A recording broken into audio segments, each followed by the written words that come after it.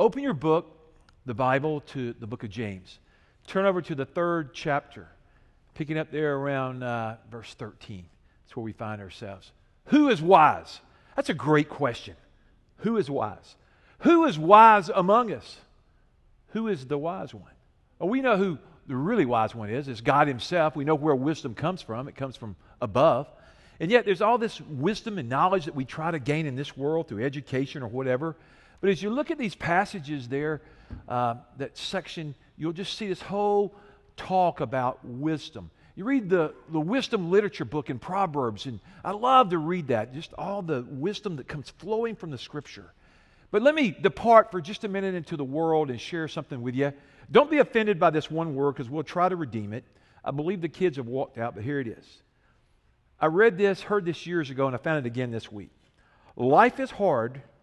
It's harder when you're stupid. Now, I don't know what you're thinking. Somebody said, who said that? And it was attributed that John Wayne said that. But if you go back, if you're a John Wayne, the Duke kind of fan, he never said that in any of his movies, but it sounds like something that he would have said, okay? But let's flip it, because some of you are still hung up on the S word. I understand. I don't even like to say the S word in church, but I said it, okay? Here's what we could say. Life is hard, but it's easier when you have God's wisdom. Life is hard, but oh, it's so much easier when I flow in the stream of God's wisdom, and the church said, amen. So we're going to look this morning about what it is to be wise, and how do we function in it? How do we get that? We already looked in the very first chapter, the 5th verse. When James addresses this, he goes, if you need wisdom, and we all need wisdom, ask our generous God, and he will give generously without finding fault to all those that ask him. That's how simple we can gain wisdom. We have to acknowledge him. A verse I've been meditating on for the last 6 weeks is a verse I learned 40-something years ago as a new believer in Christ. In all your ways acknowledge him. Lean not on your own understanding, and he will direct, order your path. Proverbs 3, 5, and 6. I've been finding, man, I need God's wisdom. I found that out all through my life and all through the ministry.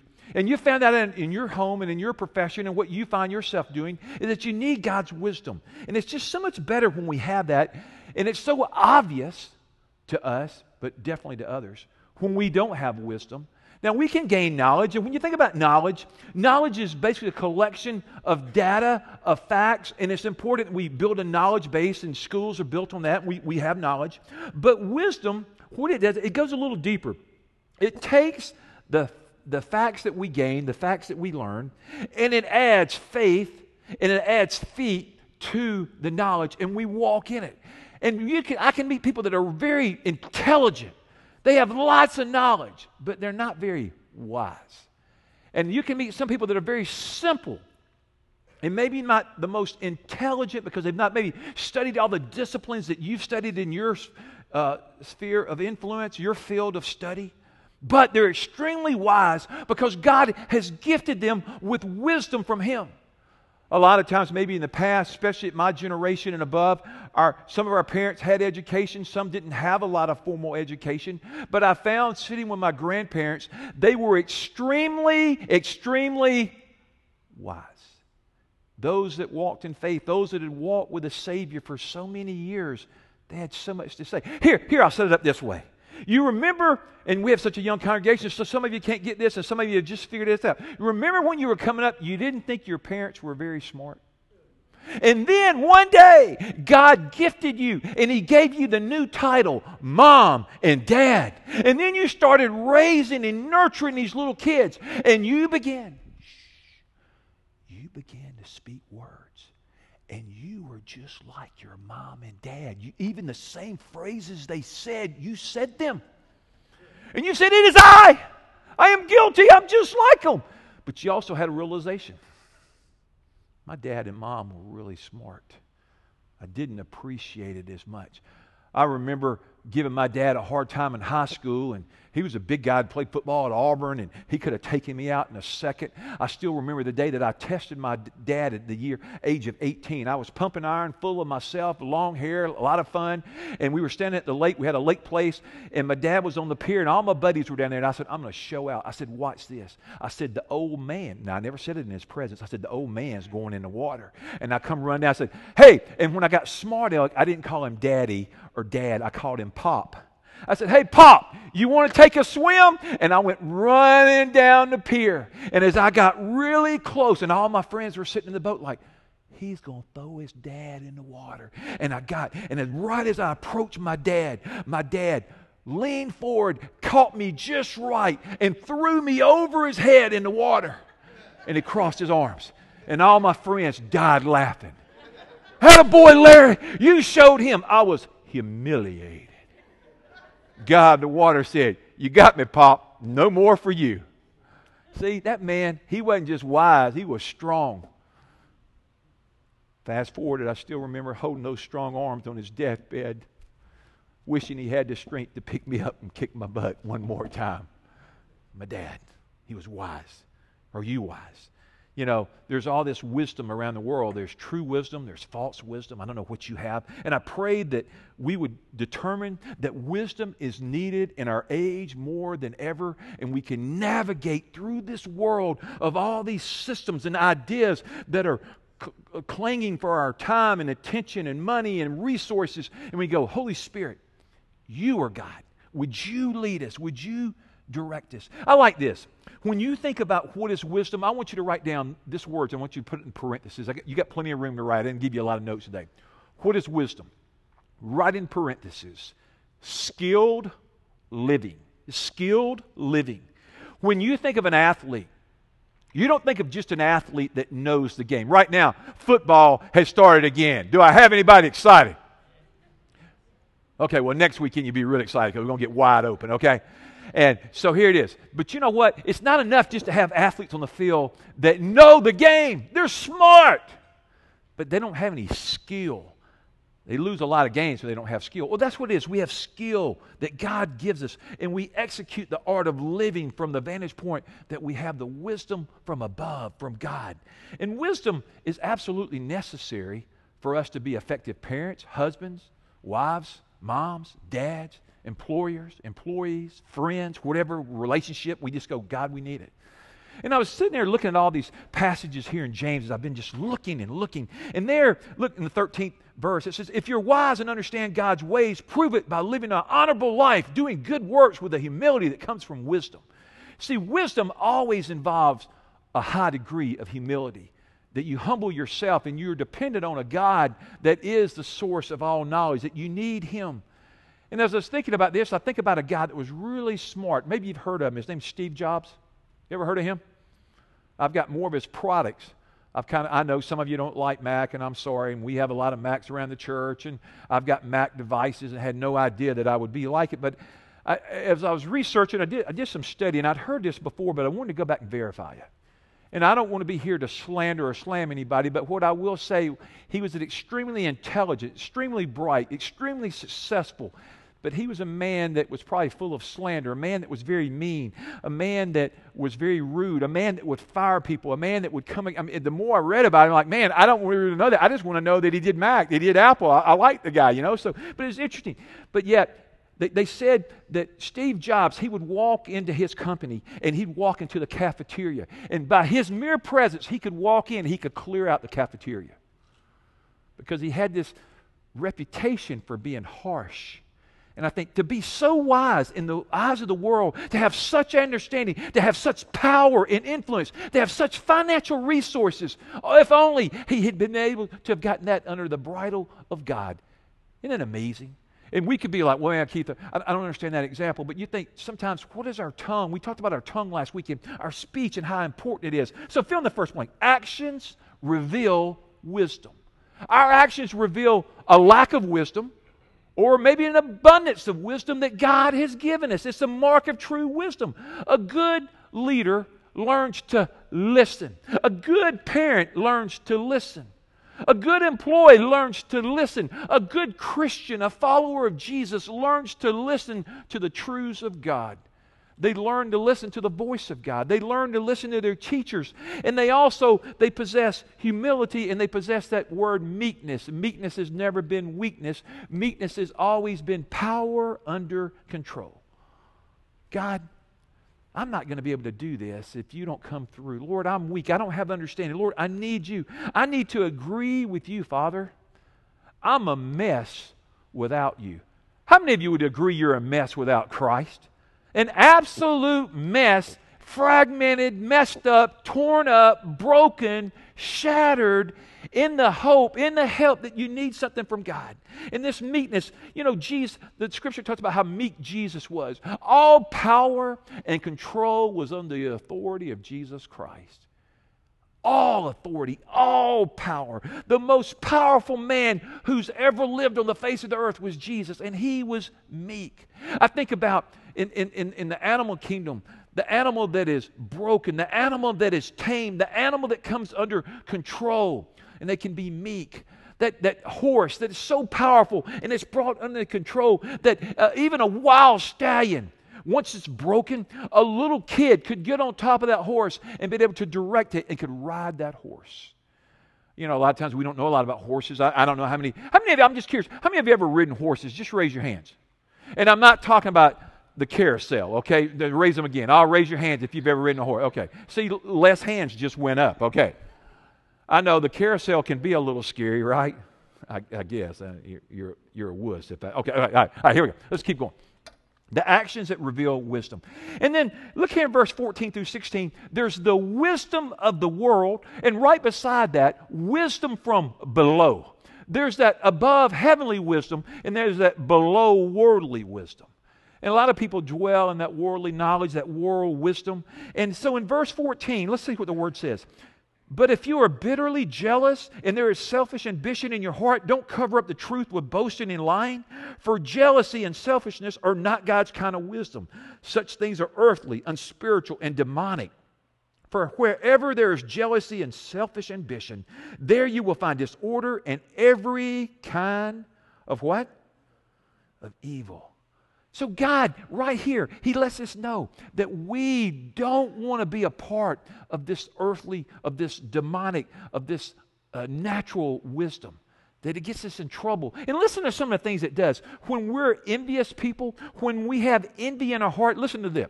We secretly regret that our friends succeed when we have not. We're jealous of them. We're envious of them. We believe that we would have done it better had we gotten the right breaks, had we had their parents and been able to get us a tutor or send us to the right school. Third, we have a hard time believing that others have more talent than we do, then we're envious. And the truth is, it's, just some people have more talent than us. On this stage, I'm looking at the talent base. How many of you wish you had some of their talent to play an instrument? And this morning, we had a brand new student walk up on the stage. This afternoon, we're having our country gospel service at 1:30 with Spencer Glenn. This morning, he was up there and Drew was trying to get him to play stuff, and he wanted to play Johnny Cash and country stuff. And it was really good. And he's going to learn praise and worship in the house. But just saying, if we decided we could do country gospel, I think the man's there for it. Okay. We temper our compliments with the word but.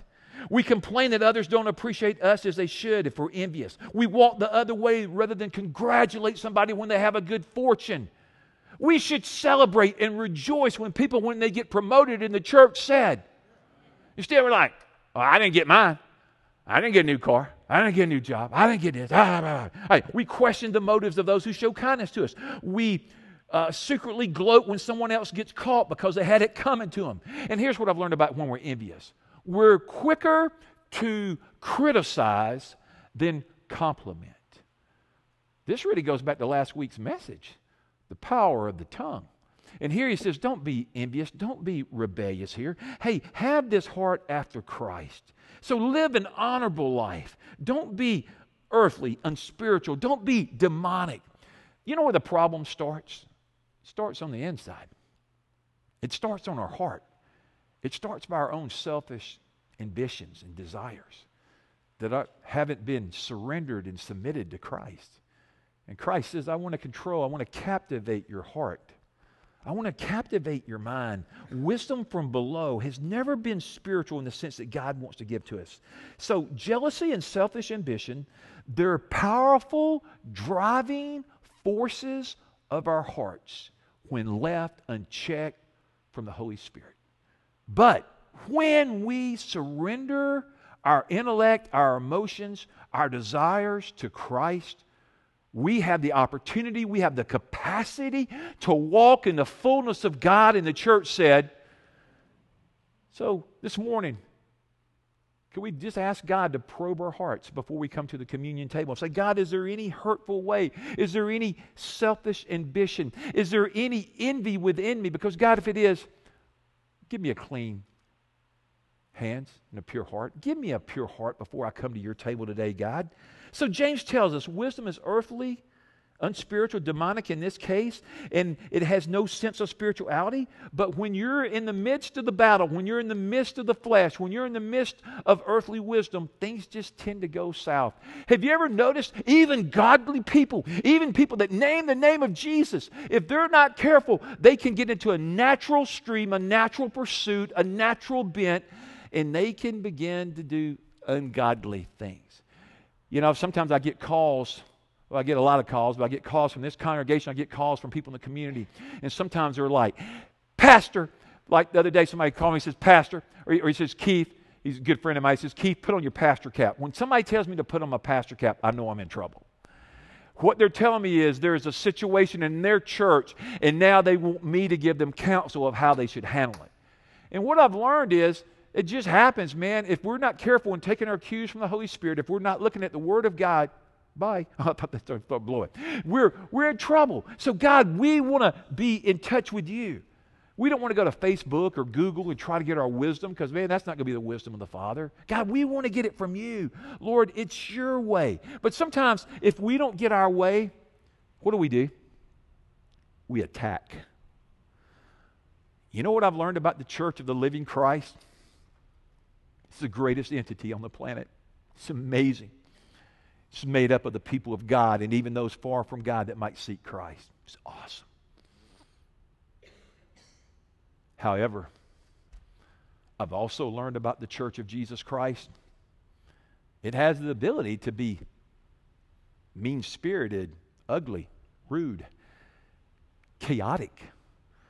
Don't turn to the person next to you. It just can happen. Because we get this wisdom from this world and we're not always saying, God, give, like when I was talking to this person the other day and they were in a very difficult situation and I was listening intently and I just remember, Holy Spirit, give me wisdom. I want to know how to answer this. I'm amazed how many times, because I read the Scripture, you read the Scripture, I pray, God gives me the Word in season and out of season. I know how to answer. Sometimes I don't. I'm amazed. Sometimes I give counsel and I'm like, man, where did that come from? I know where that came from. That came from God. Because I don't know. How many of you have been in situations where God showed up and He gave you wisdom and you were grateful for the insight that the Holy Spirit gave you revelation? That's what I prayed when I preached on the weekend, that I would come with revelation, insight, that you could somehow know Christ intimately better than you knew when you came in. Lord, we need you. Dietrich Bonhoeffer said, the church is a place where our dreams are shattered sometimes. And that's a good thing. Everyone comes to church with a certain set of expectations. New believers often enter the church hoping to find a little bit of heaven on earth. And many times they do. But we expect our brothers and sisters in Christ to treat us better than the people of the world. But sooner or later, sometimes people find out that we're not as saintly as we say we are. We're not always as godly as we want to be. That sometimes, not all the time, sometimes we're cantankerous. Sometimes we're mean-spirited. Sometimes sometimes we're just cruel. And it's sad. And yet, I'm grateful this morning we come to the table of redemption, the table of forgiveness. And by the mercy and the blood of Christ, He can cleanse us from all sin and unrighteousness in repentance, that we might not pursue that and that become our habitual pattern. Are you grateful for the blood of Christ today that wipes away your sin? Amen. Because I don't know about you, I blow it frequently. Not as much as I used to, but I'm of this world. I'm born again. I'm Spirit-filled. I have Christ, but sometimes I don't die to my flesh like I should, and I just do something that's not honoring, edifying to Christ. And I find that you would say, well, I'm the same way, Pastor. We're in good company. And yet, God, we want you to take us prisoner. God, we want to surrender. We want to submit to the wisdom of heaven. Oh, God, pour out wisdom on this place. Pour out wisdom on every house that's represented today. God, pour out wisdom on everybody that will watch this on the internet or listen to a podcast. God, give wisdom from above, not from the pit of hell, not hissing from the pit, not coming forth from the earth, but coming down from the heavenly lights. I say it a lot. Every good and perfect gift is where? From above. God, we need you. So there in verse 16, for wherever there's jealousy, selfish ambition, there you find disorder. Every kind or every other kind of evil. So Lord, we don't want disorder. Lord, we want you to come. We want you to clothe us in power and wisdom and clothe us in the righteousness of Christ. We don't want to grieve the Holy Spirit. We don't want to stir up sinful ways in our life, Lord. We don't want to be a stumbling block. We don't want to cause weak Christians to stumble and fall. God, we want to encourage others to pursue the kingdom of light. Lord, together, we corporately, we do not want to injure the testimony of the church. Is that right, church? We want the church to be the bright and radiant church without wrinkle, without blemish. We want the church to be perfect as our Savior is perfect. He'll come again for the church. Oh God, we know we're not perfect. We're of this world. You've called us out of this world to come back into the world, to call others out of the world. Christ, we want to run after you. Lord, we want to be overcomers. We want Christ to be our identity. And Christ Jesus, when you become our identity, then we have influence. Then we have impact on a shattered, broken world. God, help us to love when people hate us. Help us to love when people judge us. Help us to love when people slander us. God, help us to love with the agape love of Christ because we have the wisdom of God. Lord, we don't want to be a part of some church split. If you've ever lived or been a part of a church split, you can find they're not very pleasant. A lot of times entities never make it, and then sometimes by the power of Christ they rise up out of that. But they come out of unearthly or unheavenly wisdom. They come out of the wisdom of the earth, if you will, demonic. They're just wrong. And so God wants us to not have disorder, not have confusion, not have chaos, not have disharmony. He doesn't want us to fight. He doesn't want us to fuss. He doesn't want us to fume. God wants us to love one another. Our whole mission statement is, hate God and hate others. Man, no, it's not. It's love God and love others. I mean, would you go to a church that was their mission statement, hate God and hate others? Whoa! That would be the wisdom of the devil. That would be devilish. That would be satanic. That would be demonic. I would run. If you're not running, start running now. But love God and love others. I was sitting there looking at that thing, SUA. I was watching those guys and girls as they were serving the other day, just serving people. And as we serve our community, this morning I was in a missions meeting with our mission team. And they were coming forth with ideas and things that we're going to put into practice and things that you're going to do as a body, we're going to do together to serve the greater need of the cause of Jesus Christ. We're going to go missional even more and more. How many are excited about that, church? So many of you said, I want to be more missional. Then sign up, then respond, then be a part, be the hands and feet of Jesus. It just makes a difference. Lord, we don't want disorder. We don't have wrong attitudes. Lord, we want to be after you. When the conflict rages, let it die in us. Let it die in our community. Do you know we have an enemy? And he is great and mighty. But greater is he that is in us than he that is in the world. Great is the Lord Jesus Christ, supreme over all others. He is high and lifted up in the temple, said Isaiah. This morning, He's lifted up in this temple. He's lifted up in this gathering place. That's why we sing praise and worship. Not because it has a good beat, and it does. Not because it has good lyrics, because it does. We sing and we do praise and worship because it unites our hearts. It lifts our mighty God to the heavens. And we break in an angelic chorus and we worship Him in glory. Amen. That's the church. Some of you are like, well, you get so excited about it. I do.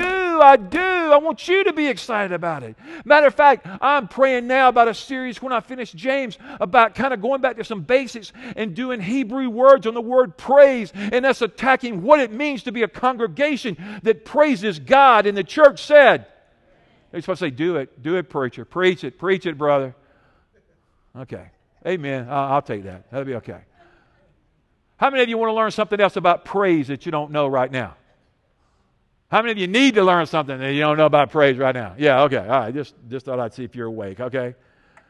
Somebody come out here, sometimes they go, preacher, you're not boring. Well, that is not my goal. I just don't want to be boring. I mean, I can get up here and I can raise my voice, and I've been trained all these abilities to communicate and all that. And I know I have great passion and energy, and it comes from Jesus Christ. Hallelujah. But I teach you the Word of God because the Word of God is infallible. The Word of God, when it is spoken, you have to make a decision. Amen. I'm not here to entertain you. I'm here to educate you, to help you have transformation. I can't transform you, but man, the Spirit of Christ can. He's transforming. I've watched so many of you. I've been your pastor for a long time. And I've watched so many of you change and grow and come to Christ and transform. And always what I love the most is when people walk up to me and go, "Is so-and-so go to your church out there?" "Yeah." "Oh, they have changed." I'm like, well, that's the goal. Hello? I mean, like, what am I supposed to say? Oh man, I wish they'd have just stayed a serious sinner and just kept walking in the dark. That was working for them. Nah, man. I want that for all of you. Somebody go, well, I'm doing this, I'm doing that. Man, go after Christ. Lord, don't quit comparing to one another. God, help us to be what you want. So actions reveal wisdom of the world. Look at verse 17 and 18. We got to start moving there. Wisdom from above. Wisdom from above. Because there's always going to be demons. There's always going to be Lucifer, Satan himself. There's always going to be the dark side that's going to try to pull us down. There's always going to be that selfish ambition and envy and all those things on the inside of us that work against the spirit man. But then there's the wisdom from above that comes from God. And look what he says here, verse 17. Look at the scripture. But the wisdom from above is first of all pure. I love that word pure. It has a relationship with God. We can approach the throne of grace with confidence because we're pure in Christ. It's unmixed. It's undiluted. We don't go through the motions, but we go after Christ. It's a pure faith. It's going after a heart after God. It's a heart that is honest before Him.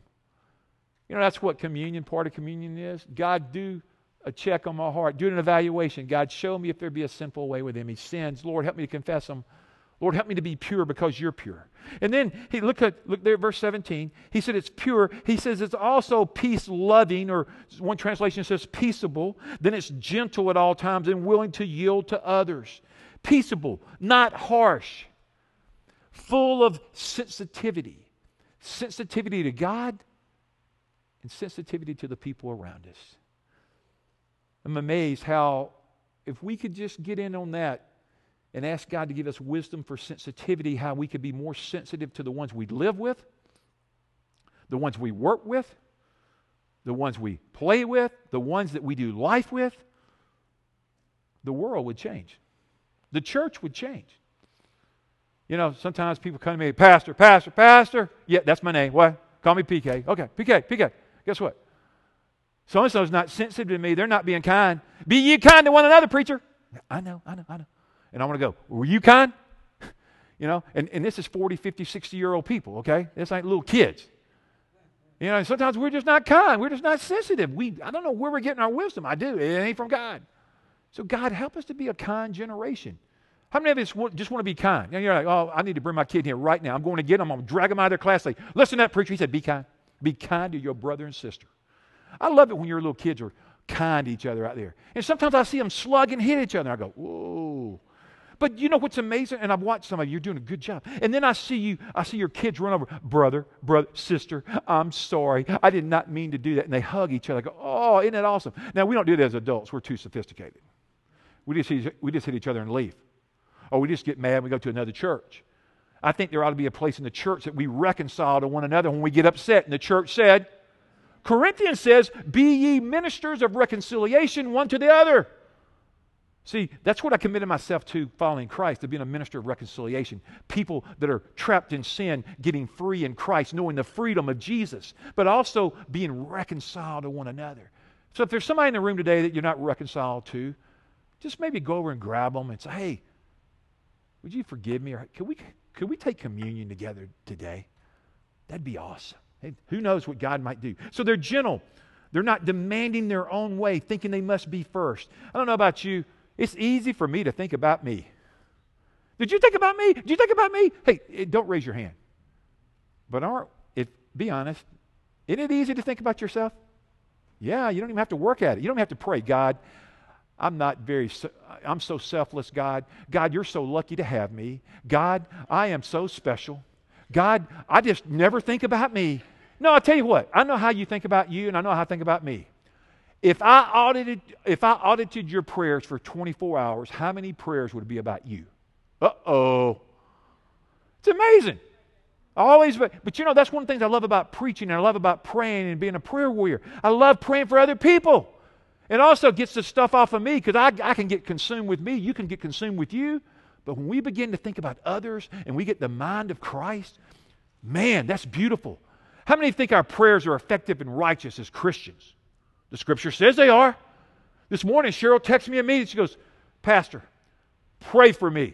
I didn't go, I was thinking about it, but this is the wrong day. I don't pray for you on Sundays. Maybe call me back on Wednesday. No. I immediately went to my study and hit my knees in Jesus' name. Because there was prayer. I get prayer requests from you. Pray for this, pray for that. You get prayer requests from me, and I hope you pray. That's the church. We'll talk about that later in James. So arrogance and pride break relationships. But look at this. So wisdom from above. Move down there. It yields to others. It's full of mercy, good deeds. It shows no favoritism. We preached all on favoritism a few weeks ago. It's always sincere, genuine. Verse 18. And those who are peacemakers will plant seeds of peace and reap a harvest of righteousness. Calling all beggars. That's what God does. We're beggars. We're paupers. We're in need of the living bread of Christ. One person said one time, that's one beggar that's found the bread, and he goes and shares the bread with somebody else that needs the bread. I have found the bread of life eternal in Christ. And I decided, because the Holy Spirit led me, that I would go and share that bread with others. And you do that as followers of Christ. It's called evangelism. It's called living out your faith. It's called having honorable faith to God, sincere, genuine, being beggars. It's true. It's okay. We all kneel at a cross. The ground is level at the foot of the cross. It's for all people, regardless of what sin you've committed. You can never outrun the mercy of God. You've never sinned too much to receive the mercy of God. Is that good news this morning? I need mercy. But then God says, if you're a follower of me, then be merciful as you have received mercy. Extend the mercy of Christ. This morning, when you leave this place, extend the mercy of Christ to somebody that needs it. There's a quote that I think is going to come up. When beggars come in repentance, they're healed by the blood of Jesus. It all starts at the cross. It all starts with that relationship with God and Jesus Christ, that we run to Him. Oh God, baptize my lips, cleanse my heart, deliver me from envy and selfish ambition. God, make me like you. God, bring a harvest. God, bring a harvest. God, bring peace. God, don't let me sow discord like I have in the past. Help me to pursue your heart. God, give your will to me. God, I've had enough worldly wisdom. I've had enough wisdom from below.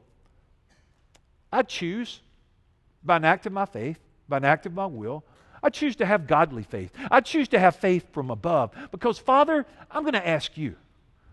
I want to know what to do. I want to know how to treat people. I want to know what to do in that situation. God, I want to know where to live. I want to know where to go. I want to know what to do. I don't know. Right now, there are 1,000 decisions in this room that probably need to be made in the next quarter. Maybe in the next week, the next day. And I believe that God has all the wisdom. And we forfeit it because we don't ask Him. Listen to the Word of God. Proverbs 4:7. Write it down. Write down Proverbs 4:7 and write down Proverbs 3:13. Proverbs 4:7 says, the beginning of wisdom is this: Get wisdom, though it costs you all you have, and get understanding. Proverbs 3:13. Blessed are those who find wisdom and those who gain understanding. Let's pray together. Lord God, I pray that you would make us hungry for wisdom. Give us pure hearts. Help us to be peacemakers in this place, mighty God. Give us grace to reply gently to the ones around us. Deliver us from always wanting to defend ourselves. Open our eyes to hurting people around us, Father. And use us. Use us, Father, as a fellowship to plant seeds for a harvest in your time. Oh, Jesus, we want to be wise. And we know that you are the owner and instructor and leader and Lord.